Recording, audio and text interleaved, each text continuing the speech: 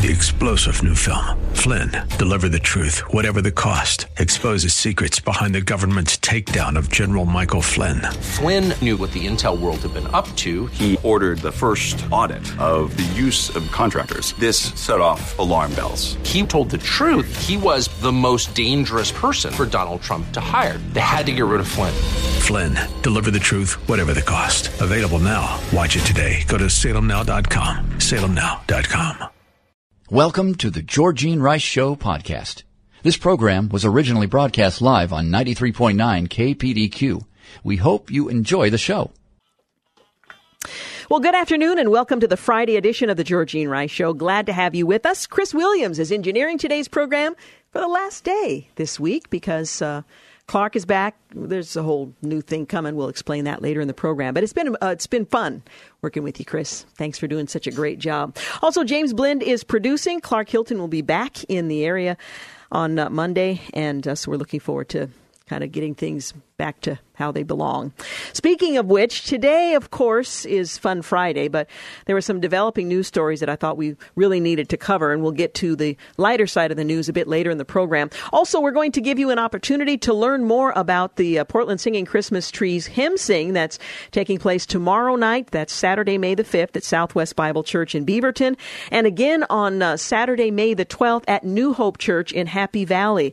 Now, it's a free event, but you need a ticket to participate, and you can call for more information on that at 503-557-8733. Again, that's 503-557-8733. You can also log on to the website. I have a link because it's kind of an unusual web address. I have a link on the Georgene Rice Show Facebook page, and you can also secure your tickets there. And by the way, there is an option for a chicken dinner. That's a $10 dinner, and you can pay for that when you go online as well. Again, that's coming up Saturday night. The concert, not really a concert, the sing-along, the hymn sing begins at 6 o'clock on Saturday, and the chicken dinner at 4:30. So make note of that.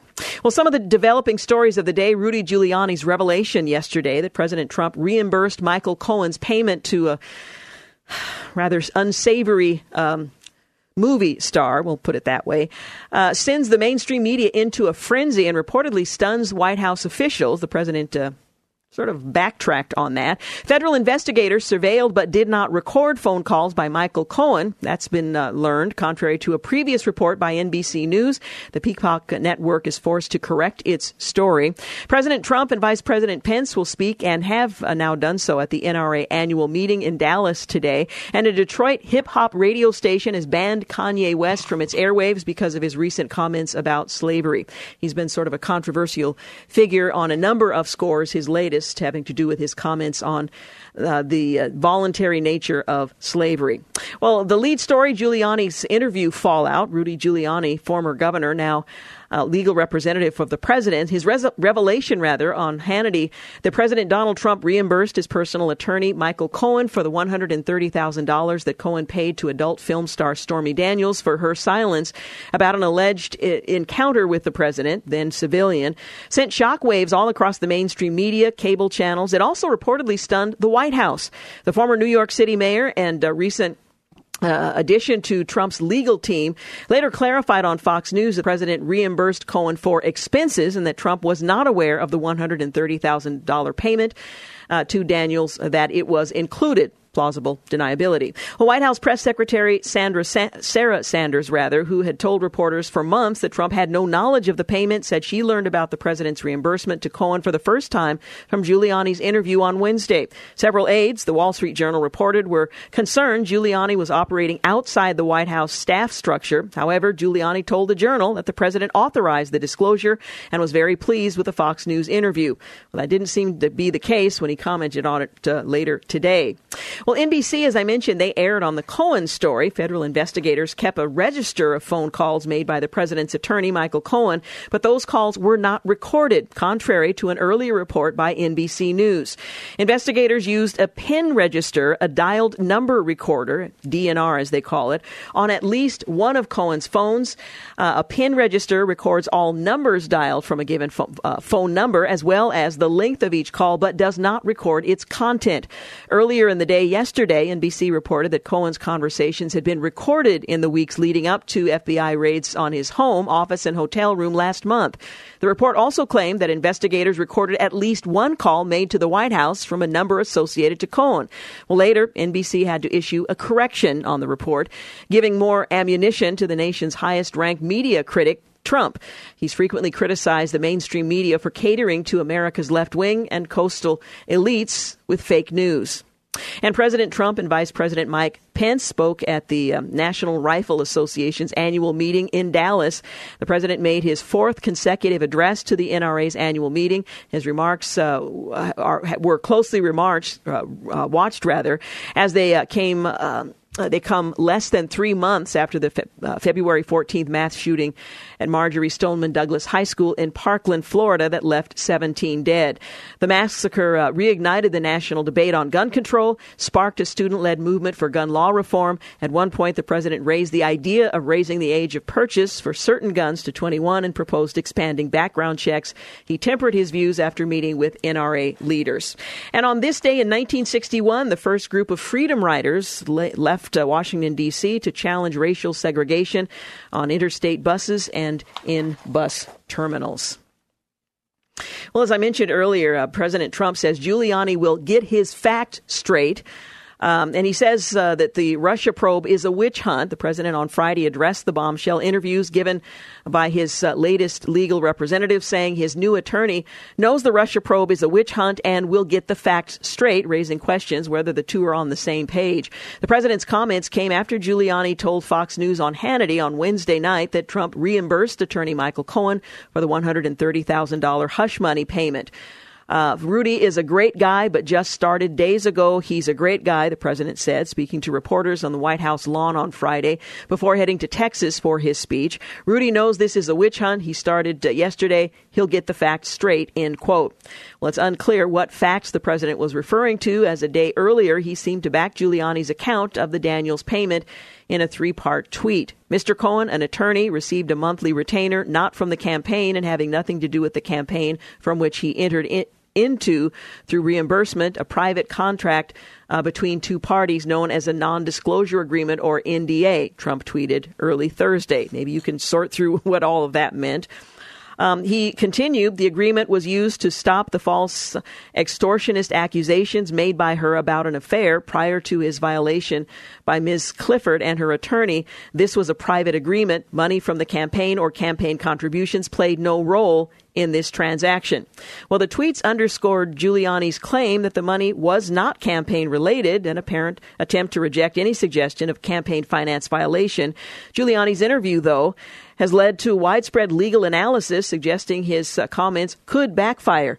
Giuliani also seemed to claim earlier this week that Trump was not aware at the time of what the payment was for. In fact, he still maintains that this was part of a general arrangement in which a retainer was given for miscellaneous expenses that might incur. A $35,000 retainer for that purpose. It does at least give coverage for plausible deniability if, in fact, there was not a specific discussion as to where those funds would go. And I understand that this is not altogether uncommon for wealthy people. Chris and I would not be in the same category to pull something like that off. Anyway, Daniels' attorney said on MSNBC's Morning Joe Thursday morning that if it's true that Trump reimbursed Cohen, it's a crime with serious consequence. There's a lot of back and forth as to whether or not that is the case. We'll continue to follow the story, and I thought we should mention it today. You're listening to The Georgene Rice Show. We'll be back. You're listening to The Georgene Rice Show podcast. It's aired on 93.9 KPDQ. Hey, we are back 18 minutes after 4 o'clock. You're listening to The Georgene Rice Show. It's not a good idea to eat an orange between segments because there's just too much juice going on there, but I'll try to swallow more efficiently. Well, a federal judge today harshly rebuked special counsel Robert Mueller's team during a hearing for ex-Trump campaign chairman Paul Manafort, and he suggested they lied about the scope of the investigation, are seeking unfettered power, and are more interested in bringing down the president. You don't really care about Mr. Manafort, U.S. District Judge T.S. Ellis III told Mueller's team. You really care about what information Mr. Manafort can give you to lead you to Mr. Trump and an impeachment or whatever. End quote. Well, further, Ellis, the judge, demanded to see the unredacted scope memo, a document continuing the outlining the scope of the special counsel's Russia probe that congressional Republicans have also sought. The hearings were Manafort's team. They fought to dismiss the 18-month indictment on tax and bank fraud-related charges, took a confrontational turn as it was revealed that at least some of the information in the investigation derived from an earlier Justice Department probe in the U.S. Attorney's Office for the Eastern District of Virginia. Manafort's attorney argued the special counsel does not have the power to indict him on the charges they have brought and seemed to find a sympathetic ear in Judge Ellis. The Reagan-appointed judge asked Mueller's team where they got the authority to indict Manafort on alleged crimes dating as far back as 2005. The special counsel argues that Deputy Attorney General Rod Rosenstein granted them broad authority in a May 2nd, 2017 letter appointing Mueller to the investigation. But after the revelation that the team was using information from the earlier Department of Justice probe, Ellis said that information did not arise out of the special counsel probe and therefore may not be within the scope of that investigation. We don't want anyone with unfettered power, he said. Well, this is certainly a feather in the cap of Mr. Manafort. Well, Mueller's team says its authorities were laid out in documents including the August 2017 scope memo, and that some powers are actually secret because they involve ongoing investigations and national security matters that cannot be publicly disclosed. Well, Judge Ellis seemed amused and not persuaded. He summed up the special counsel's office as, "We said this was what investigation was about, but we are not bound by it and we are lying." End quote. He referenced the common exclamation from NFL announcers saying, "Come on, man." Well, the judge also gave the government 2 weeks to hand over the unredacted scope memo or provide an explanation why not, after prosecutors were reluctant to do so, claiming it has material that doesn't pertain to Manafort. "I'll be the judge of that," Judge Ellis said. Well, House Republicans have been seeking those full documents, though the Justice Department previously released a redacted version, which includes information related to Manafort, but not much else. The charges in federal court in Virginia were on top of another round of charges in October. Manafort has pled not guilty to both rounds. The charges filed earlier this year include conspiring against the United States, conspiring to launder money, failing to register as an agent of a foreign principal, and providing false statements. Earlier this year, Judge Ellis suggested that Manafort could face life in prison and poses a substantial flight risk because of his financial means and international connections to flee and remain at large. And it continues. President Trump chose the occasion of the National Day of Prayer to sign an executive order yesterday focusing on protecting freedom of religion and exploring new ways faith-based agencies can partner with government to effectively provide services.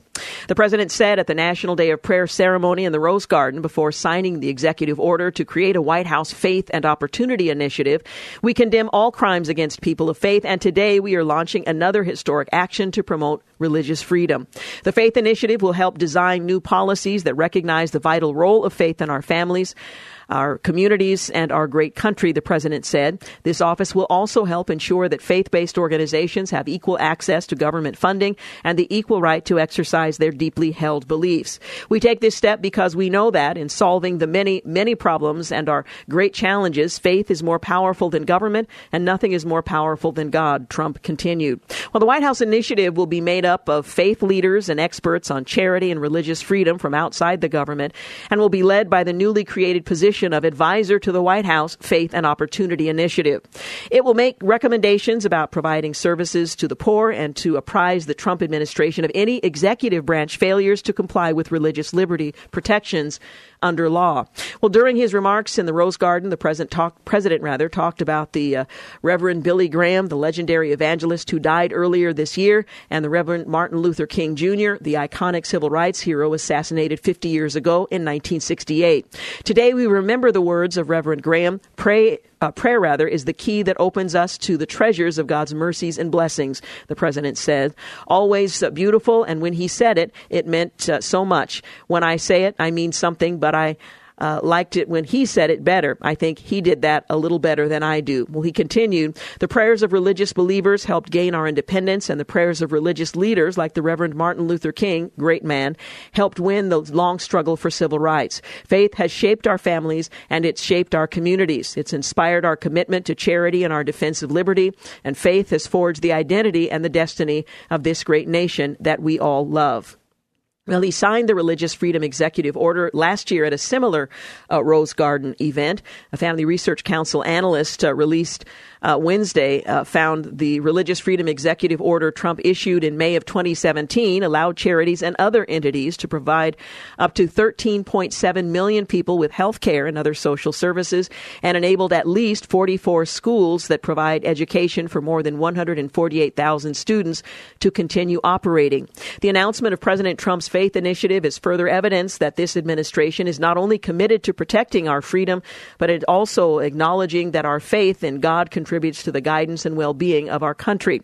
Tony Perkins, president of the Family Research Council, said, I look forward to working with the president to make sure the community of faith will be able to bring hope and help to people in the United States and around the globe, he said in a statement. However, Americans United for the Separation of Church and State contends that the executive order will instead trample on religious freedom. I won't quote them. You can pretty much guess what they would have to say. Nonetheless, this executive order signed yesterday on the National Day of Prayer. Also today, the Academy, as in the Academy Awards, has decided to expel Roman Polanski along with Bill Cosby. Now, Polanski was convicted way back in 1978 of raping a child he had drugged. He's been a fugitive from justice for 40 years. And over that period of time, the Academy Awards nominated him 3 separate times for awards. He won in 2003. And this is with full knowledge of his background and what he had done. Way to take a stand, Hollywood. Kimberly Strassel reminds us that, and the Hollywood audience applauded wildly when he won that award in 2003, knowing all that we know now about what he was accused and convicted of having done involving a minor back in 1978. Well, Polanski's lawyer said this, and I quote, he apologized to the woman, who of course was a little girl. She has accepted his apology. It's a very ignorant thing to do. That's it. Well, I think that pretty much covers it. One should not be held legally responsible if there was an apology after having stolen the innocence of a child. And finally, today was a very special event, the Freedom March that represented men and women of faith who have walked away from a lifestyle that was not consistent with their Christian faith and into the arms of Jesus, not easily, not simply the flick of a switch, but making a commitment and seeing God work out the challenge in their own lives. Well, one of the Pulse nightclub survivors has found Christ, and he left the gay lifestyle, and that has become something of a controversial story across the country. But the truth is there are hundreds of thousands of men and women who have come to faith in Christ and decided they wanted to follow Jesus wholeheartedly. And by the power of the Holy Spirit and through a process of counseling and accountability, have walked away from the lifestyle of being gay, lesbian, bisexual, transsexual, and everything in between. Well, this particular individual participated in the Freedom March that took place today in Washington, D.C., that represented men and women whose testimony reflects that very outcome. The NBC story felt the need to add something of a disclaimer, and they wrote in writing about this young man and his story, the controversial practice of trying to change one's sexual orientation or gender identity is often referred to as conversion therapy. Now, first of all, conversion therapy is a very specific thing, and talk therapy is not conversion therapy. A person deciding that they want to follow Christ and seeking counseling to help them do just that is not conversion therapy. But nonetheless, they have simply decided that every decision that's made by a believer should be lumped into this category of this under this title because it has been rejected. They also offered a long list of health organizations that have spoken against the medically debunked practice. He was not the subject of a medical practice at all. And then they listed the number of organizations. The truth is, you can never rely on NBC or ABC, CBS, CNN, Fox News, or any of them to, although some do better than others, to accurately explain the power of God in the life of a believer. And so I wanted to mention and celebrate not only this young man, but to celebrate the many others who took part in this Freedom March earlier today. It wasn't intended to be political. It wasn't intended to do anything but celebrate what God has done and to give hope to others who are seeking to walk more fully as followers as well. Well, coming up, we're going to switch gears just a bit because we have been dealing with the harder edge of the news. We're going to lighten up because this, of course, is Fun Friday. And later in the program, we'll give you an opportunity to learn all the important details about Saturday night's Singing Christmas Tree Hymn Sing. And then the following weekend on the 12th at New Hope Church, there's another opportunity, but we'll give you all the details. If you'd like tickets and you need them, even though they're free, call 503-557-8733. Also in the next hour, we're going to talk with Kyle Mann. He's one of the head writers with the Babylon Bee. The book they've just published, their first, How to Be a Perfect Christian, Your Comprehensive Guide to Flawless Spiritual Living. I think you'll have fun. We'll be back. You're listening to the Georgene Rice Show podcast. It's aired on 93.9 KPDQ. Well, good afternoon and welcome back. You're listening to the Fun Friday edition of the Georgene Rice Show. I happen to have a couple of characters with me at this point in the program because today happens to be a very special occasion, at least from their perspective.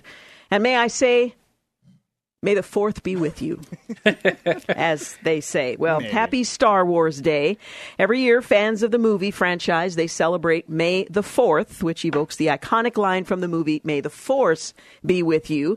It was 41 years ago. Can you believe that? It's been 41 years since the original movie premiered, and its fans celebrate all across the galaxy. Now, as legend has it, and according to the origin story that's recognized by Lucasfilm, the phrase was first used on March the 4th, 1979. Did you guys know this?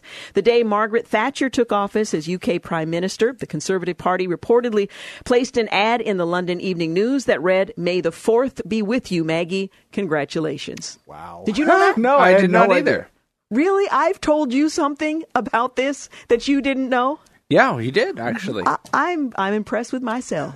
Well, yeah, you should be. So the two of you are really into this. And in fact, Chris, who's been engineering the program all week, and by the way, James Blend is with me in studio. He brought some paraphernalia from his own home. This is quintessential Oregon / Star Wars type material here. Because you don't think about one of the greatest things that ever happened in the Star Wars universe, the author Timothy Zahn, whose books should have been made into movies. That's my opinion, and everyone is entitled to my opinion.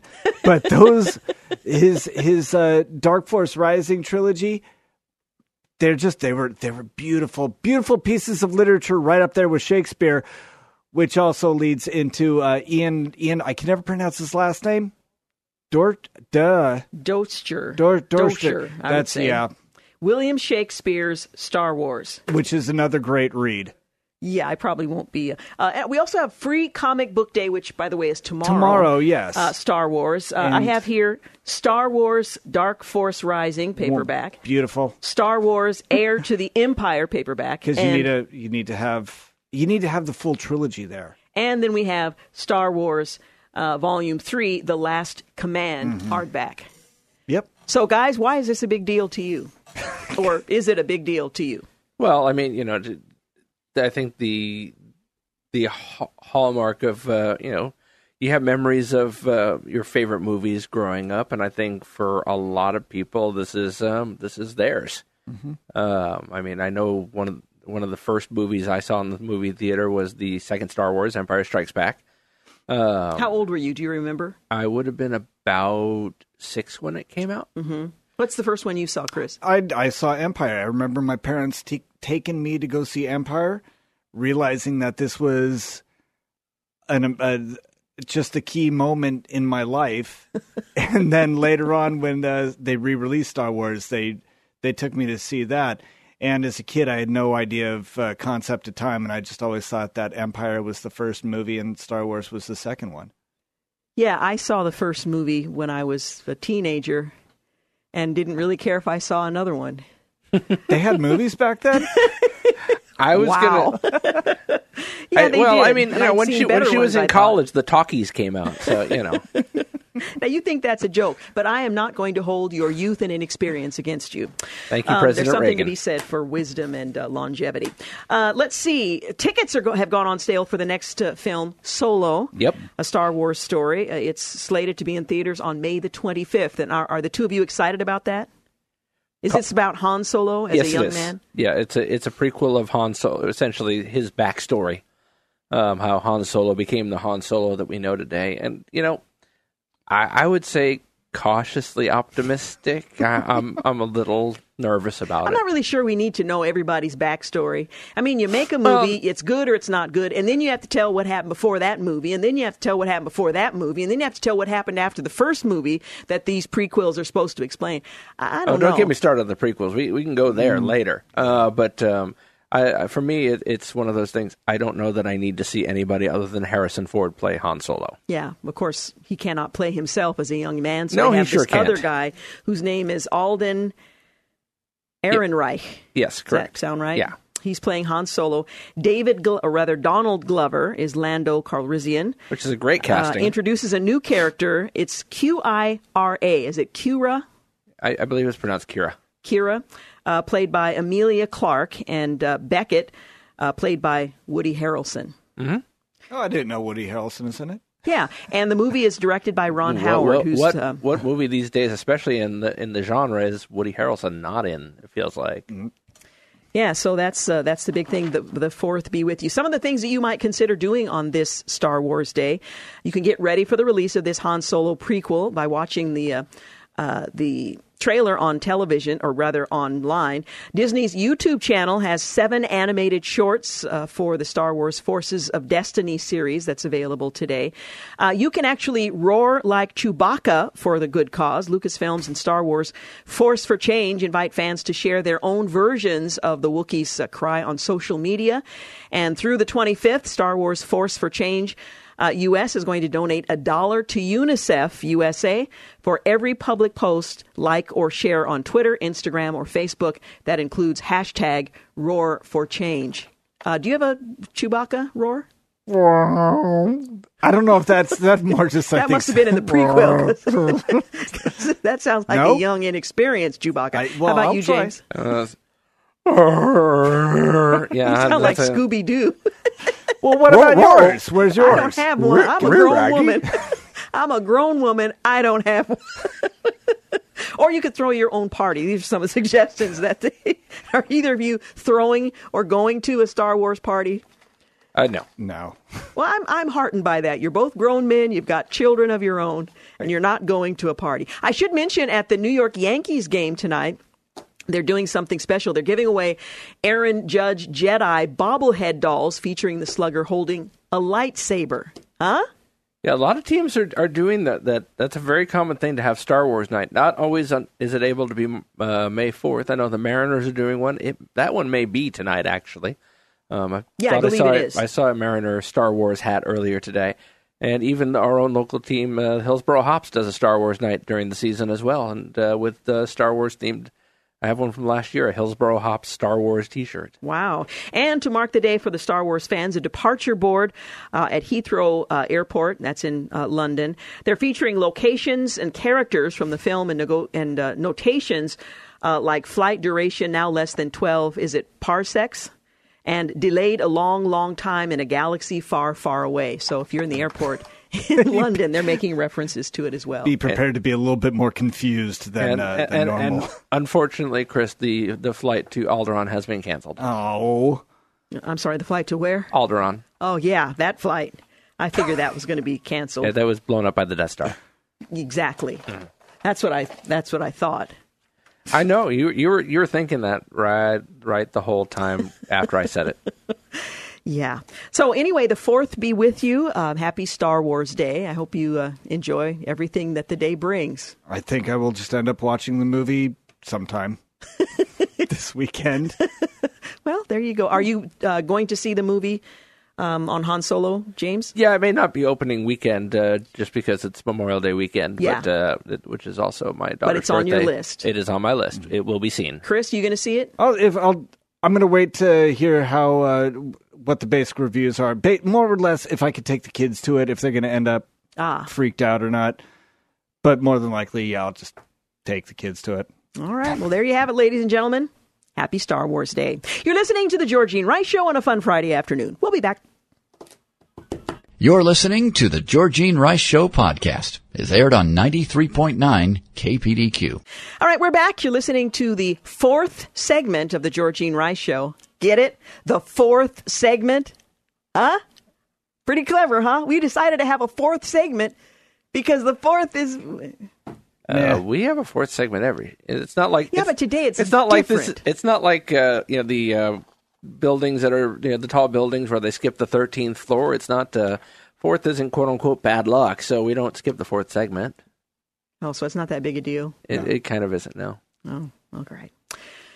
Well, while I'm getting over my disappointment, let me just mention that this Saturday, it's not too late. You want to join us at Southwest Bible Church? The Hymn Sing featuring the Singing Christmas Tree Choir is coming up this Saturday. You can still go. You need to go to the website and get a ticket, or you can call Patty at 503-557-8733 at the Singing Christmas Tree office. It's a free event, but they need to know you're coming and you need to have a ticket. So give them a call and plan to join us. There's also next weekend, which is May the 12th. That's going to be at New Hope Church. So if that one is more convenient for you, they're, of course, in Happy Valley. Southwest Bible Church is in Beaverton. And the same number and website applies. Both begin at 6 p.m. And if you get in touch on time, you can also purchase a dinner. They have a chicken dinner that precedes the event starting at 4:30, and the hymn sing begins at 6 o'clock. Again, the telephone number 503-557-8733. We have a link on the Georgene Rice Show page if you need to check that out, link for the website as well. We're also going to share a conversation I had with Wes Walterman later in the program about that very event, so stick around for that and more details. Hey, did the two of you hear about the fact that Facebook is now going to offer a dating service? I kind of thought it already was one. Well, I suppose in some kind of way it may have been. On first reading, this is according to Ed Morrissey commenting on the whole idea, I first thought that it must have been an April Fool's Day joke that fired off on the wrong date. And while the potential for dating apps has long existed on Facebook, and single users no doubt have already adapted their dating life to it, who in their right mind thinks that now is a good time to trust the platform with data that personal? He's writing for Hot Air. Well, the news caused the stock for Tinder, OkCupid, and Match.com to plummet, according to Business Insider. And then there's this. Facebook has reportedly fired an employee accused of using his privileges to stalk women online. Well, I guess the question is, and I'm not a heavy investor by any stretch, but why would somebody invest heavily in stock in dating apps? Yeah, I don't get it either. It's one of those things that, I don't think I would. I mean, when I look at Facebook and see what their algorithms put as, ads of things that I might like, and 90% of things are things I don't like. You're not interested in, not even vaguely interested in. I'm very thankful I'm not single and looking for that next person, because I don't think, if I had to choose Dr. Neil Clark Warren or Mark Zuckerberg, sorry, Mark, you're not on my list. Just saying. It doesn't help. I'm already married, so what does it matter? I don't. Well, I hope it doesn't try to hook. Yeah. I'm kind of worried. Like, is Facebook going to try and set me up with someone else other than my wife? Oh, you never know. Greg Smith, who's a former Trailblazer and a coworker here, he sent us a little joke about Google, which kind of goes to social media and the internet in general. Caller, is this Tony's Pizza? Google, no, sir, it's Google Pizza. Caller, I must have dialed a wrong number. Sorry. Google, no, sir, Google bought Tony's Pizza last month. Caller, okay, I would like to order a pizza. Google, do you want your usual, sir? Caller, my usual? You know me? Google, according to our caller ID data sheet, the last 12 times you called, you ordered an extra large pizza with 3 cheeses, sausage, pepperoni, mushrooms, and meatballs on a thick crust. Caller, Okay, that's what I want. Google. May I ask that this time you order a pizza with ricotta, arugula, sun-dried tomatoes, and olives on a whole wheat, gluten-free, thin crust? Caller. What? I detest vegetables. Google. Your cholesterol is not good, sir. Caller. How do you know? Google. Well, we cross-referenced your home phone number with your medical records. We have the results of your blood tests for the last 7 years. Caller. Okay, but I don't want your rotten vegetable pizza. I already take medication for my cholesterol. Google. Excuse me, sir, but you have not taken your medication regularly. According to our database, you only purchased a box of 30 cholesterol tablets once at Drugs RX Network 4 months ago. Caller. I bought more from another drugstore. Google. That doesn't show on your credit card statement. Caller. I paid cash. Google. But you did not withdraw enough cash according to your bank statement. Caller. I have other sources of cash. Google. That doesn't show on your last tax return unless you bought them using an undeclared income source, which is against the law. Caller. What? Google. I'm sorry, sir. We use such information only with the sole intention of helping you. Caller. Enough already. I'm sick to death of Google, Facebook, Twitter, WhatsApp, and all the others. I'm going to an island without internet, cable TV, where there's no cell phone service and no one to watch me or spy on me. Google. I understand, sir, but you need to renew your passport first. It expired 6 weeks ago. I mean, that's we're not that far off from this little bit. Yeah, it would be funnier if it weren't so real. Yeah, isn't that the truth? Well, a pair of pelicans in California. Isn't that the perfect start to a joke? A pair of I can't even say it. A pair of pelicans in California. You try saying a pair of pelicans. A pair of pelicans in California were in a celebratory mood on Saturday and decided to crash a graduation ceremony at Pepperdine University. The birds were caught on video flying around the outdoor event in Malibu and even seen trying to engage the crowd, which means land on and among the crowd. One of the long-beaked birds tried to take a seat with family members and guests in the audience but wasn't welcomed and was shooed onto the field where it seemingly nipped people who were trying to usher it away. The pelicans eventually waddled off the red carpet and away from the ceremony, which was overlooking the Pacific Ocean. Those birds are huge. It would be very intimidating to find one of these pelicans landing during your ceremony. But then there's this. You know, if you just happen to look in the right place at the right time, you never know what you might catch. A Colorado woman captured video of two bobcats. They were fighting over an unusual piece of territory. It was at the top of a utility pole. At the top of a utility pole. Kathy Holman, she captured video of the two, and I've seen it. These two wild felines dueling with their teeth and claws near the top of a utility pole in Fountain. This is in Colorado. The bobcats can be heard growling at one another from a distance because she was at a safe distance. The two animals jostle for position on the pole until one claims the high ground, which is at the very tip top of the pole. The other flees back to the ground. It was really quite something to behold. And about 600 people were evacuated from an Australian university's library, speaking of universities trying to hold a gathering, after students and faculty mistook the smell of a rotten durian fruit for a gas leak. Students and staff inside the campus library at the Royal Melbourne Institute of Technology became worried when they got a whiff of a distant smell on Saturday. A Metropolitan Fire Brigade, they showed up. They said the smell filled the air-conditioned system. While specialist crews wearing masks searched the library for the gas leak, but only found the rotting durian in a cupboard. Now, a durian fruit, it's kind of a hard shell. It looks a little like a coconut. You open it up, and it looks like there are two membranes, and it literally looks like sort of a greenish brain. That's how it's split. It's very unattractive, and maybe maybe it tastes good. I don't know. Anyway, after an earlier evacuation that turned out to be a false alarm, New Academic Street and library are now open. They said, "We apologize for any inconvenience caused to those on the campus." Well, durian is a tropical fruit known for its strong smell. It is commonly banned from hotel rooms, public transport across Southeast Asia. The Smithsonian Magazine compared the smell to turpentine and onions garnished with a gym sock. Ooh. And it's called a fruit. Who on earth would put that in their mouth? And who was the first person that decided to crack this thing open and thought, I think I'll taste this? I don't know. Despite the pungent smell, many people rave about the fruit's taste. They say the stink is a small thing to get past. Did you ever notice on any of those CSI shows, or for that matter, kind of murder mystery shows, one of the things they do is they see a substance at a crime scene, and they take a finger and they kind of rub two fingers, the thumb and forefinger together, and then they taste it? Who would do that? It seems like something you do in the playground as a kid that you really shouldn't be doing. Yeah, but these are grown-ups with, flashlights and test tubes. All right. Apparently fingers. Yeah, and fingers. We're at the top of the hour. Is it really that late already? We're going to take a break.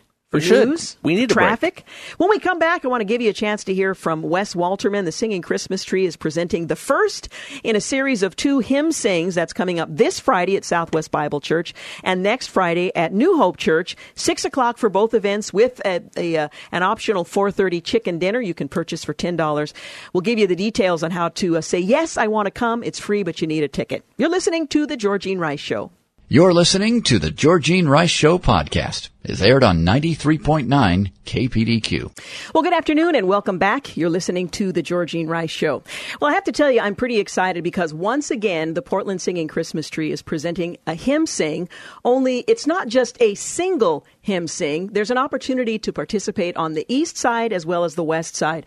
And with me in studio is the CEO and the director of the Portland Singing Christmas Tree Choir, Wes Walterman. Welcome. It's a pleasure to have you with us. Oh, it's always fun to be on your show, Georgene. Thank you so much. Well, I have to tell you, I get a little excited when you're here because you are such a master at what you do in not only directing the choir, but selecting music and just orchestrating everything that happens with the Portland Singing Christmas Tree. And then to innovate the hymn sing that gives the church an opportunity to come together from various places and to lift their voices in these familiar hymns is just a thrilling evening. And I have not attended one that I haven't cried in. So thank you very much. I cry every time, too. There's no greater place to be than between a choir of 120 and 1,500 people singing songs about the Lord and lifting up His name, and everyone singing. That's the beauty of this. Yes, hymn sings. Everyone sings. Now, I have to admit, when we did the first one, I wasn't sure the congregation would join in, and I was amazed to hear the voices, the throng of voices. They knew the songs because these are hymns that we all share in common. Yes. It doesn't matter if you're a Baptist or if you're a Lutheran. These are songs that we all know. You could hear the parts being sung, and people were singing with passion.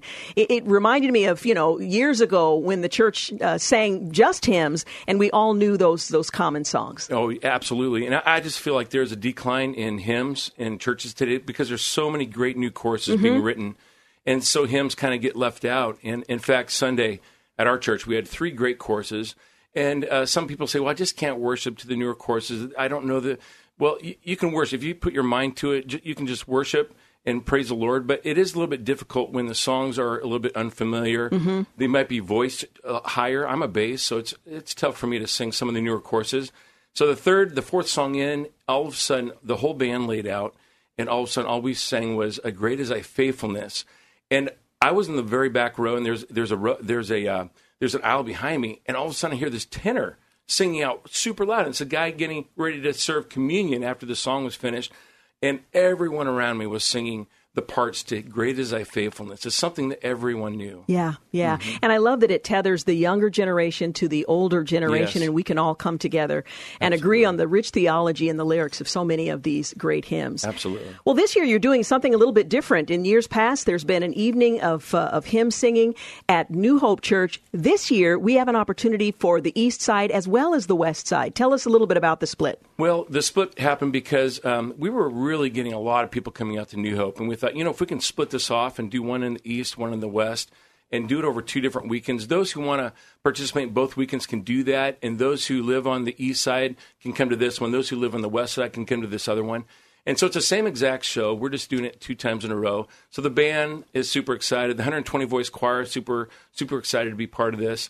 And we're doing dinner as well at both shows. So before the concert starts, we do a big chicken dinner for those who want to pay $10 and fill their stomachs before they come, and they fill their hearts with music. Kind of like having a potluck back in the It day, is. and Yeah, then you exactly. go have the service. Oh, yeah. Well, let me give you the details, because we're talking about two opportunities, and you may want to come to both, let's be honest. Two opportunities to join us in the hymn sing. And as Wes was saying, this is an opportunity for all of us to sing together.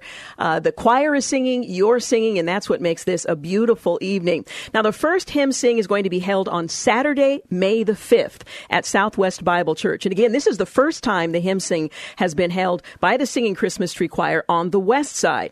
Now, Southwest Bible Church, they're on Southwest Weir Road, just off of Murray. And the event begins at 6:00 p.m., but you have an opportunity to join us for some chicken dinner at 4:30. The cost of the dinner is $10, and you can make that reservation when you secure your tickets. Now, the admission to this hymn sing is free. We do require tickets to make sure we can accommodate everybody. So you do need to call and make that arrangement, and you can decide if you want to join us for dinner as well. And then there are opportunities if you would like to reserve special seating. That's a possibility as well, and you can talk with our folks on the phone line, Patty, when you call for that. Now, the second hymn sing is going to be held on Saturday, May the 12th. That's the following Saturday, and that's going to be at New Hope Auditorium on Southeast Stevens Road. That's right by Clackamas Town Center in Happy Valley. Once again, it will begin at 6:00 p.m., but you have an opportunity at 4:30 to join us for chicken dinner, and it's going to be a great evening. That's going to be served prior to the hymn sing at 4:30. The singing begins at 6:00. Now, again, the cost of the dinner is $10 per person, and you can purchase that when you reserve your general admission tickets. You can also ask about preferred seating tickets for the hymn sing, which is a lot, but pretty excited that it's coming up this, let's see, not this, but next weekend. It's a week from this Saturday, actually. Wow. Yeah, Wow. You know, a lot of people don't realize that the Portland Singing Christmas Tree has been around for 56 years. And it's a choir of 300 strong. And I would say 98% are Christians. And there's over 100 churches represented in our collective group of singers that get together every fall. And we kind of kick off the Christmas season. And so it's just neat. So many Christians that want to be part of this, that are part of the choir, they said, can we do something on the opposite calendar year? And so that's kind of where this was born. And we thought, what better place to do this than in a local church and do about 25, 26, 27 different hymns for everyone to enjoy. So it's been a really fun experience the last 3 years with the hymn sings. And you've got a wonderful band that accompanies the music that's being played. There are times when the band just drops out and all you hear are the voices. Yes. And I'm telling you, it is just a little glimpse of, a little taste of what heaven is going to be like, because there's a very diverse audience of people from, every denomination, I suppose you can imagine, that have come together around these common hymns of the faith. And it's just a beautiful thing. If you need to be encouraged, if you need to be inspired, maybe even a little bit challenged, this is a great opportunity to come together and sing. Now, my guess is some of our listeners might think, well, I'm not that great a singer. Are they invited to join us? Oh, of course. Can you make a great, joyful noise and still be welcome? Of course. And if they don't want to sing, they just want to take it all in. That's entirely up to them. We'll have words up on the screens for everybody. And you just kind of gravitate to your part. I'm a bass. I always go to the bass part. If you're an alto, you're going to go to the alto part. And just things that you grew up with as a child or maybe a teenager. And all of a sudden these songs and these hymns come back like it was yesterday. Yeah. And again, this is being presented by our family at the Portland Singing Christmas Tree. Now, I can't have you in the studio without talking just a little bit about the next season of the Portland Singing Christmas Tree and when tickets will be made available. They'll be made available, I think, within the next month. And we're actually going to a meeting this evening for the final stages of planning this year's music. And let me tell you, it is going to be one of the best seasons we've ever had in terms of music and the caliber of music. And so I'm excited to unveil that this Christmas season. Oh, wonderful. And you can check out more information on that at the Portland Singing Christmas Tree's website. Now, by the way, if you want to secure your free admission tickets, you can call Patty at 503-557-8733. That's 503-557-8733. And you can get all the important details there about the upcoming hymn sing on both the east side and the west side. Now, again, the details are on Saturday, May the 5th, 6:00 p.m. There's an opportunity to join us for the hymn sing at Southwest Bible Church. This is the first time that we've done this on the west side. And Southwest Bible Church is on Southwest Weir Road in Beaverton. And, of course, you can join us for dinner at 4:30. The chicken dinner is $10 per person, and you can call and make your reservations and pay for that when you call to get your tickets. And our second hymn sing will be held on Saturday, May the 12th, and that's going to be at New Hope Auditorium, and they're located on Southeast Stevens Road in Happy Valley. And, again, chicken dinner at 4:30. The show begins at 6 o'clock p.m. The hymn sing is going to feature members of the Portland Singing Christmas Tree Choir, and you probably already know what a beautiful collection of voices that is. I'm going to have an opportunity to share some music, Timothy Greenidge.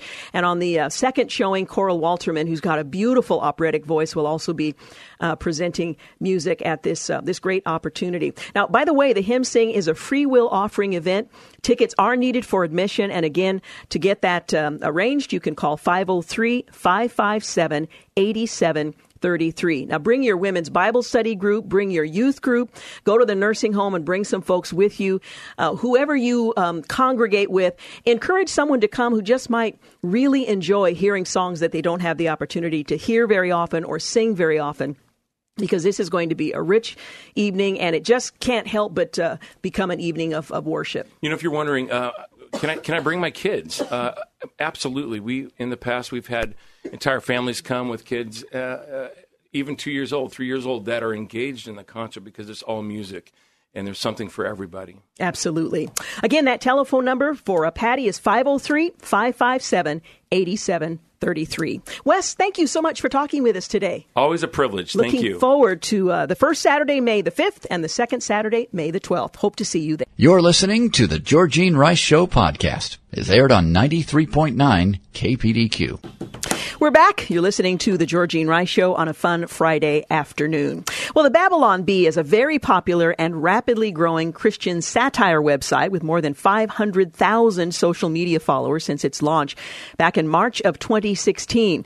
It's now produced a 200-page book that's a laugh-out-loud humor book that causes one to think perhaps more deeply about our faith in this culture. It's their first ever book, and it's simply titled How to Be a Perfect Christian, Your Comprehensive Guide to Flawless Spiritual Living. I know some of you don't need to read the book because you're already there, but it's known for its satirical take on modern Christian culture, and the Bee promises to make the reader a poster child for Christian perfection with this step-by-step guide, complete with visual aids such as the Holiness Progress Tracker 5000 to see how you're doing on the scale from Satan to Jesus. Well, How to Be a Perfect Christian echoes the hilarious, yet pretty dry, relatable style of the Babylon Bee's satirical news articles, but features all brand new material expanded into essay-style chapters. Each of the chapters outlines a step toward achieving spiritual perfection. So we are just delighted to have one of the chief writers here with us from the Babylon Bee, and the writer of the Babylon Bee, How to Be a Perfect Christian. Thank you so much for joining us, Kyle Mann. Hey, how's it going? It's going pretty good. Well, I don't want to assume that all of our listeners know what the Babylon Bee is, so let me just give you an opportunity to explain it for the one or two who perhaps have not yet had a good chuckle and then a sober thought about where we are as Christians in our culture. Yeah, the Babylon Bee is a satirical Christian news site. So we publish articles, several articles a day that kind of comment on current events or church culture or Christian culture or the wider secular culture. And we kind of comment on it in a satirical way. So we exaggerate, we distort, we make things up that point out truths within evangelicalism. And you always have an underlying point that causes us to maybe think a little bit more deeply and hopefully a bit more clearly about our faith in light of our culture. How did the Babylon Bee begin? In fact, I'm a little surprised that it's only been around since March of 2016. It just seems like it's always been a fixture, challenging us and making us laugh. How did it start? Yeah, that's what people always say. It feels like it's been around forever, but it's only been a couple of years.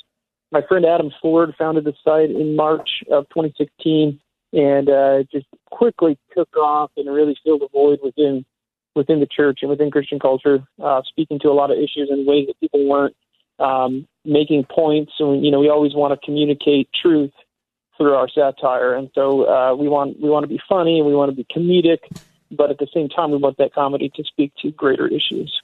Yeah, and that takes a real skill because you don't want to be so funny that the point is lost. On the other hand, you don't want to be so serious that people aren't interested. Somehow you manage on a regular basis to strike that balance. Now, we're used to kind of the short 200-word articles that you publish. This, however, is a 200-page book of all original material.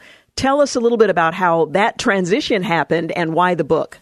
Yeah, a book seemed to be the logical outworking and the next natural step for us as a Christian satire site. Going from writing these little punchy articles to a long book was a big transition, a big challenge for us, but it was so natural for us when we got started. We just said kind of, how could we write a lengthy guide to immersing yourself in Christian culture? And using that to kind of point to a greater truth that, some of the things that we lift up as idols within Christian culture really aren't part and parcel of the gospel. Mm-hmm.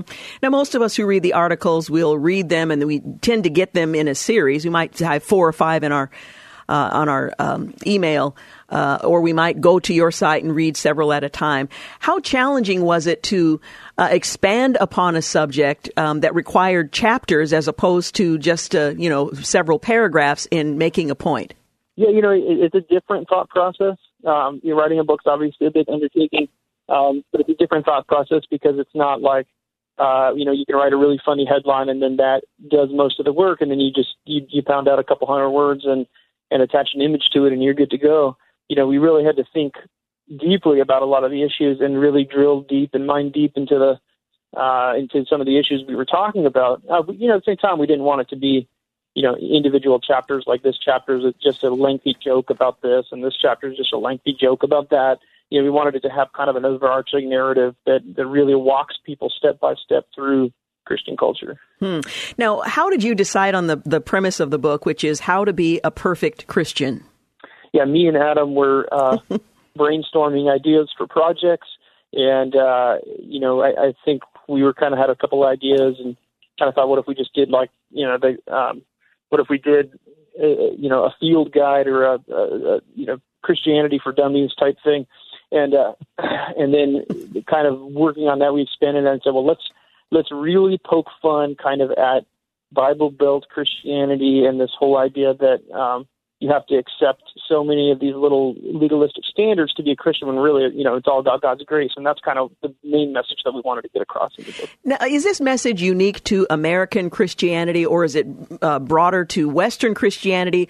What audience would find this relevant? Yeah, definitely a wider Western Christianity, I think, would be the group that's most impacted.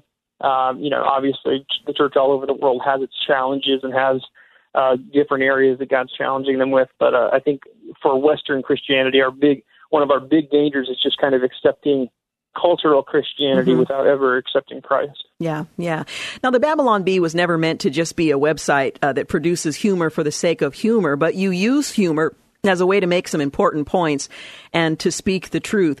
In taking on the subject of how to be a perfect Christian, what ultimately do you want to communicate to your readers about how we perceive in our culture what it means to be a follower of Christ? I want people to see that no matter how you were raised and no matter what your tradition is, all of those things that you kind of start to pick up along the way and your faith starts to snowball with all this extra stuff, I want people to be able to separate that stuff, whether it's good or bad, from the heart of the gospel, which is that God offers us his grace through faith in Christ.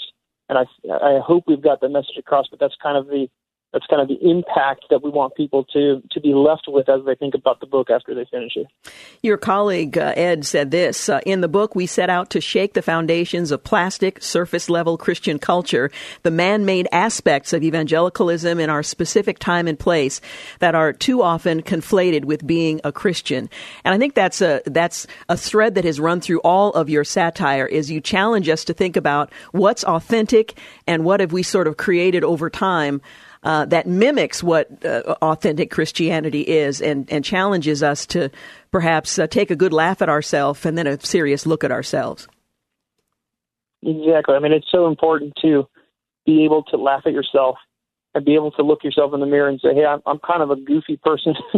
When you think about it, a lot of the things that I do, don't measure up to what I should be doing. And I think if we take ourselves too seriously, we start trusting in ourselves and we start looking at ourselves as being better than everyone else, and that's dangerous in our Christian life. Yeah, absolutely. Now, we're going to take a quick break, but we'll continue our conversation. Again, we're talking about a must-read book. Kyle Mann is joining us. He's a head writer at the Babylon Bee. How to Be a Perfect Christian, your comprehensive guide to flawless spiritual living. That's a pretty big ticket. We'll be back in a moment. You're listening to The Georgene Rice Show. You're listening to the Georgene Rice Show podcast. It's aired on 93.9 KPDQ. We're back. You're listening to The Georgene Rice Show on this fun Friday afternoon, and we're talking about the book that's just recently been released. In fact, I think it's been recently released. The version I have is an uncorrected proof.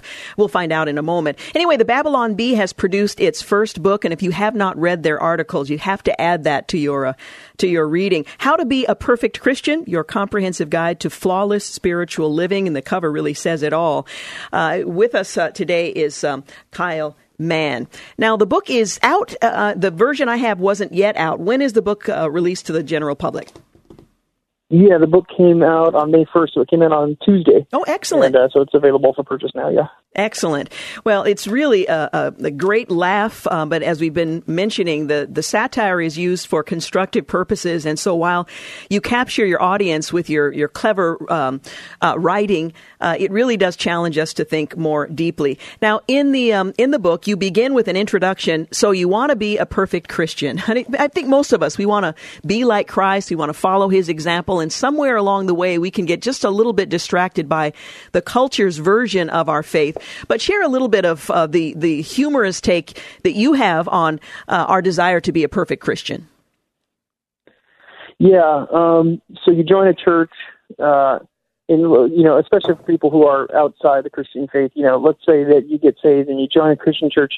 There are so many assumptions that people have about Christianity, and there are so many of these little idols that we kind of set up as being part of the Christian faith, or as being central to the Christian faith, when really they're just cultural leftovers from how the faith has grown throughout the 20th century and the 21st century.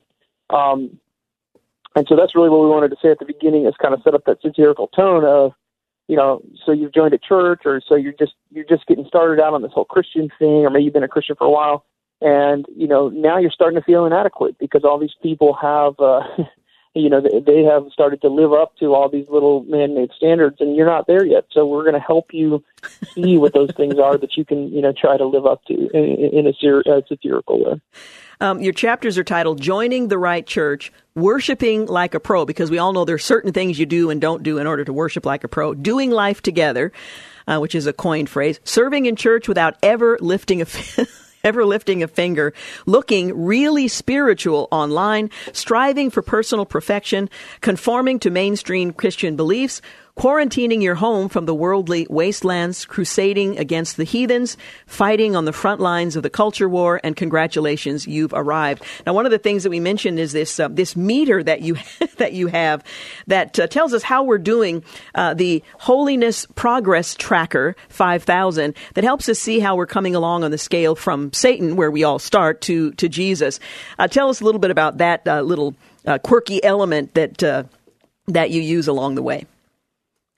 Yeah, we when we wrote the book, we said humor is a very visual thing for a lot of people, and so we wanted to include, we wanted to sprinkle lots of charts and pictures and stuff throughout the book. And so one of the things we came up with was, what if we had this at the end of each chapter? If you've read and applied everything in the book, what better way to show kind of that whole concept of earning your way to perfection that we're satirizing, than an actual tracker. So we pretend like it uses motion tracking technology and spiritual detection technology and all this stuff, and it slides you up and down the scale as you work your way up, or you backslide, or all that stuff. Now, some of what's in the book, how to ace the church potluck, to serve the church without ever lifting a finger. The book's filled with everything you need to know to be the best, to live, rather, your best spiritual life. Now, what is it like when you and your colleagues are sitting around coming up with your articles, and what came into the book? Do you sit around just kind of talking? Do you sit alone quietly and come up with things and then compare notes? How does this develop into what I'm holding in my hands, a series of chapters that represent kind of an expose of where we are as Christians in our culture? Yeah, for the book, a lot of the work was done kind of just online and collaborating on online documents and stuff. So I wrote a lot of the content. Adam, who founded the site, wrote a lot of the content, and he and I just kind of shot revisions back and forth. So I'd go off and work up a chapter, and then he'd work on one, and then he'd edit mine or add things, add the graphics, all that stuff. If you've been in Christian culture for any length of time, you know all those things that that are such easy targets for us to pick on. So, some of the chapters just flowed right out because it was so natural for us. Now, some of your satire focuses outward, some of it inward. The book, for the most part, focuses inward and challenges us to kind of consider our unique church culture. As you were preparing the book and have, given it to, I assume, some people to read before its release earlier this week, what kind of responses have you had thus far, I suppose, to this and to your satire on the website? Yeah, I mean, we got so much positive response from people, and compared with writing online where we write a quick article, we publish it, and you get instant feedback, from people online commenting or sharing. A book is so different because it's this long process. We wrote this book over a year ago, and so it was interesting to see. We put our best work into it, and we try to put our best foot forward with it, and then you just wait and hope that that it connects. And we've been really, really pleased with the response that we've gotten from a lot of people. Yeah. Well, if it's any indication, I thoroughly enjoyed it and connected. Do you find that it's that your response is generational? I'm in my early 60s. Do you find that younger people are more responsive, or do you appeal to a broad spectrum? Man, we seem to, at least with the book, we've been getting response from all across the board of people who get it. I was talking to someone at church when we were working on the book, and I kind of just mentioned the title and what we were doing, and he just started laughing and kind of, and I was reading him a couple of lines, and he just starts laughing at, oh man, that's exactly how it was growing up in my church, and so we've gotten that kind of response that people immediately relate to the concept, kind of no matter where you are generationally. Now, for our listeners who are not familiar with the Babylon Bee, and I can't imagine who they are, but let's assume they've just come back from some long journey, how can they connect with the Babylon Bee and learn more about what you're doing so that we can together laugh at one another and be challenged to a better reflection of Christ-likeness than our culture might suggest? Yeah, the best way to connect with us is to go directly to our website, babylonbee.com. You can also find us on Facebook, Twitter, and Instagram. And the book is just widely available now? Yes, it's Amazon, bookstores, wherever books are sold. Well, it's a great read, and I appreciate the time and effort that you've put into expanding on what we are used to you writing into chapters. That, again, is one of those satires that challenges us to perhaps re-examine where we are as a Christian community in our culture and do a better job of reflecting what Christ has called us to do rather than what we have settled for in our own circles. Hey, Kyle Mann, thank you so much for talking with us today. Yeah, thanks for having me. It's been a real pleasure. Again, the book is titled How to Be a Perfect Christian, Your Comprehensive Guide to Flawless Spiritual Living. As I said, some of you don't need the book because you're already there. But for others of us, this might be a good resource. And I have to tell you, you think of satire as being irreverent. It really isn't. It's funny. It can be biting at times, but it really does reflect where we are as a culture and challenges us to think a little more deeply. This is written by some guys who are Jesus followers and want the church to reflect what Jesus called us to be, rather than including some of the stuff that the culture confuses us by. So might be a great read. And by the way, the book is published by Multnomah. We're going to take a quick break. We'll be back to wrap things up. You're listening to The Georgene Rice Show. You're listening to The Georgene Rice Show podcast. It's aired on 93.9 KPDQ. We're back. You're listening to the final segment of The Georgene Rice Show. Well, the final segment for today. we'll actually be back next week. So weep no more. Wanted to mention just one more story before we let you know what's coming up next week. A New Jersey ice cream company. And this is the kind of season when, ice cream sounds really, really good. You think about your favorite flavor. You think about the kind of cone or maybe the dish that you like it in. Maybe there's a topping or two you'd like to put on top of it. But when the weather turns warm, there's nothing like a big bowl of ice cream for those who are not lactose intolerant. Well, a New Jersey ice cream company announced the first in its line of only in Jersey flavors, so you can't get them here if your mouth is watering. You can only get them in Jersey, hence the name, only in Jersey flavors. French toast and pork roll ice cream. Now, French toast, that doesn't seem too far off. It's, kind of bread pudding, which is essentially what French toast is. It's bread pudding with cinnamon and, those kinds of sweet, savory flavors, spices, I should say, and pork roll. Now, that, on the other hand, is not quite as appealing. Wendy Brow Farms announced the first and only in Jersey line of flavors containing actual caramelized Taylor ham and challah French toast, which is, by the way, quite sweet. Doesn't get much more Jersey than this, the company said on its Twitter page. Jake Hunt, who's the managing partner of Wendy Brow Farms, said that he determined that pork roll only ice cream would be gross, so he combined it with French toast and maple flavors to make it really good balance between super sweet and super salty. Okay, it's one ice cream. I'm thinking there's one that's French toast, there's one that's pork roll, but it's actually French toast pork roll. Kind of like chicken waffles? I guess so. I still have not, I've not been able to imagine that as appealing. So they're balancing super sweet and super salty with the French toast pork roll ice cream. Hunt said each 2.5-gallon container of ice cream contains 2 pounds of actual Taylor ham brand pork roll. So if you're looking for something unusual and you're traveling to Jersey, you can look for the line of only in Jersey flavors that now includes French toast and pork roll. Thank you. No, I think I'll stay in the Pacific Northwest where you can go to Salt and Straw or some of these places and find peculiar flavors that are a bit more appealing. Well, it was 36 years ago, or nearly 36 years ago, on May the 8th, it was a Saturday, that Dan and Georgene Rice exchanged vows. Yes, next Tuesday, May the 8th, is our 36th wedding anniversary. Neither of us has been in prison for having injured or maimed the other. That's good after 36 years.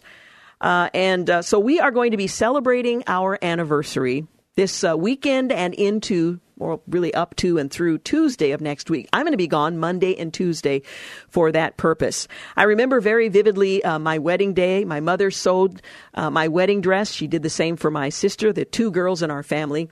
I remember putting that dress on for the first time and looking across the foyer of the church and seeing my father there in a tuxedo. It was only the second time I'd seen my dad in a tuxedo because my sister married a few years ahead of me. And so this time he had dressed up for me and he was going to walk me down the aisle to this young man that I thought I knew on our wedding day.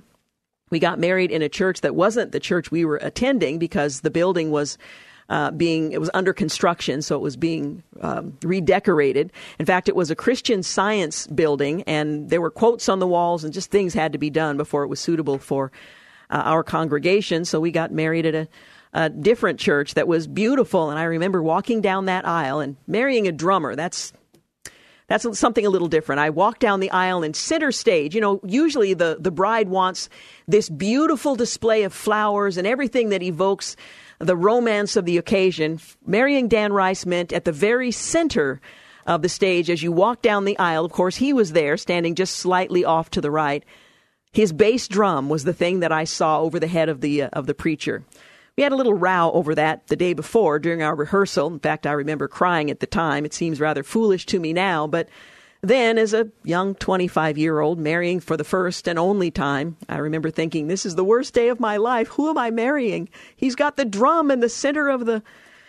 Well, we got married, and it took. I remember leaving the church after our ceremony was over. Our photographer took so long trying to get just the right pictures, we missed our reception altogether. And anyone who wanted to see the bride and groom and the wedding party had to come back up into the sanctuary because that's where we were posing for pictures.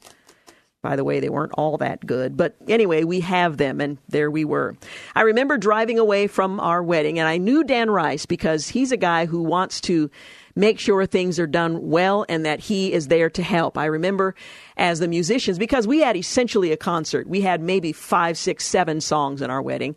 He wanted to help tear down the equipment and carry it all out, make sure everybody was taken care of. He wanted to make sure the kitchen was all right. The sweet church ladies who had served the reception we did not attend, make sure everything was where it needed to be. And so we were among the last to leave the church. And I remember driving away in a rented car. We were just going to the hotel by the airport because the next day we were flying out to Hawaii. I had never been. This was a big deal for me. Aside from the fact that I was going off with a man, my parents knew about it, and they, 3 hours earlier it would have been a travesty. Now all of a sudden it's fine, and they're waving and saying, "Have a great time." Really, Mom and Dad? Just a little vow, and all of a sudden everything changed. But anyway, I digress. We're driving away, and Dan Rice looks over to the right, and there's a woman sitting a couple blocks away, and she's weeping. She's obviously in distress. And my husband would never drive by that kind of a scene. We're on our way to our honeymoon. We have just exchanged wedding vows. We're doing the first thing we're ever going to do together as a married couple as we drive away into the sunset. My husband pulls over the car, he gets out, and he goes over to minister to this woman. And I realized then who I had married, and that's the very man that he is today, the man who has a heart to minister to others. Well, he got back in the car, but by the time we had finished all that, cleaning up the church, putting things away, carrying out equipment, ministering to the woman weeping on the side of the corner, there was absolutely no time to go to a nice dinner, which is, I suppose, what you're supposed to do.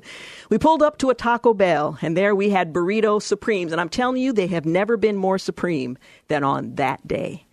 We had our Burrito Supremes. We get to the hotel room. Now, I'm a teetotaler. We get to the hotel room, and the hotel, knowing it's our honeymoon, even though we're showing up at 10 p.m. at night and our flight is early the next morning, there's a bottle of champagne. What are you going to do with a bottle of champagne? We corked that thing, and I had my first taste of champagne, which, by the way, doesn't taste nearly as good as Kool-Aid as far as I'm concerned. Anyway, we had burritos and champagne. And for the first several years of our of our married life, that's what we had for our anniversary. We would have burritos. So anyway, we're going to be celebrating our 36th wedding anniversary this week. Through Tuesday. I'm going to be back on Wednesday, and I'm looking forward to that because my guest on Wednesday is going to be Dr. Mark Strong. He is the author most recently of The Blessing Maker, How to Turn Your Nothing into Something and Your Something into Everything. He, of course, is the local pastor here, so we're looking forward to talking with him. On Thursday, we're going to talk with Jentazin Franklin. The book is Love Like You've Never Been Hurt, Hope, Healing, and the Power of an Open Heart. That's on Thursday, and then on Friday, we assume, given what the events of the day might be, we're going to lighten things up and take a look at the lighter side of the news. I want to thank Chris Williams for engineering this week. Clark Hilton has been vacationing in Hawaii, which is where we spent our honeymoon, by the way. Anyway, so he'll be back on Monday, although he is being moved to engineer a program down the hall. So James Blend will be filling that spot when I return on Wednesday. Keep all of that straight. But I want to thank Chris Williams, who has filled in these last few days, and I imagine we'll be together again from time to time before it all comes to an end. Also, James Blend producing today's program. Thank you for making the Georgene Rice Show part of your day. Have a great weekend. Enjoy the sunshine. Good night. Thanks for listening to the Georgene Rice Show podcast. If you'd like to download a podcast of the show or would like more information on today's guests, please visit the show at kpdq.com or on Facebook. Follow the show on Twitter at GRice Show and like us on Facebook. And join us live every weekday at 4 for more critical thinking for critical times on 93.9 KPDQ. 3-star General Michael J. Flynn, head of the Pentagon Intelligence Agency, knew all the government's dirty secrets. He was one of the most respected generals in the military. Flynn knew what the intel world had been up to. He understood its funding. He ordered the first audit of the use of contractors. This set off alarm bells. The explosive new documentary, Flynn, deliver the truth, whatever the cost, uncovers the facts behind the scandal. Flynn told the truth. He was the most dangerous person for Donald Trump to hire. I find out the worst enemy that I'm going to face in my life is right here in America. They took my assessment and they wanted me to change it. And I was like, I'm not changing it. They had to get rid of Flynn. With in-depth interviews, archival footage, and never-before-seen personal records of the man behind the headlines. I just felt like I was drowning. Flynn, deliver the truth, whatever the cost. Available now. Watch it today. Go to salemnow.com. salemnow.com.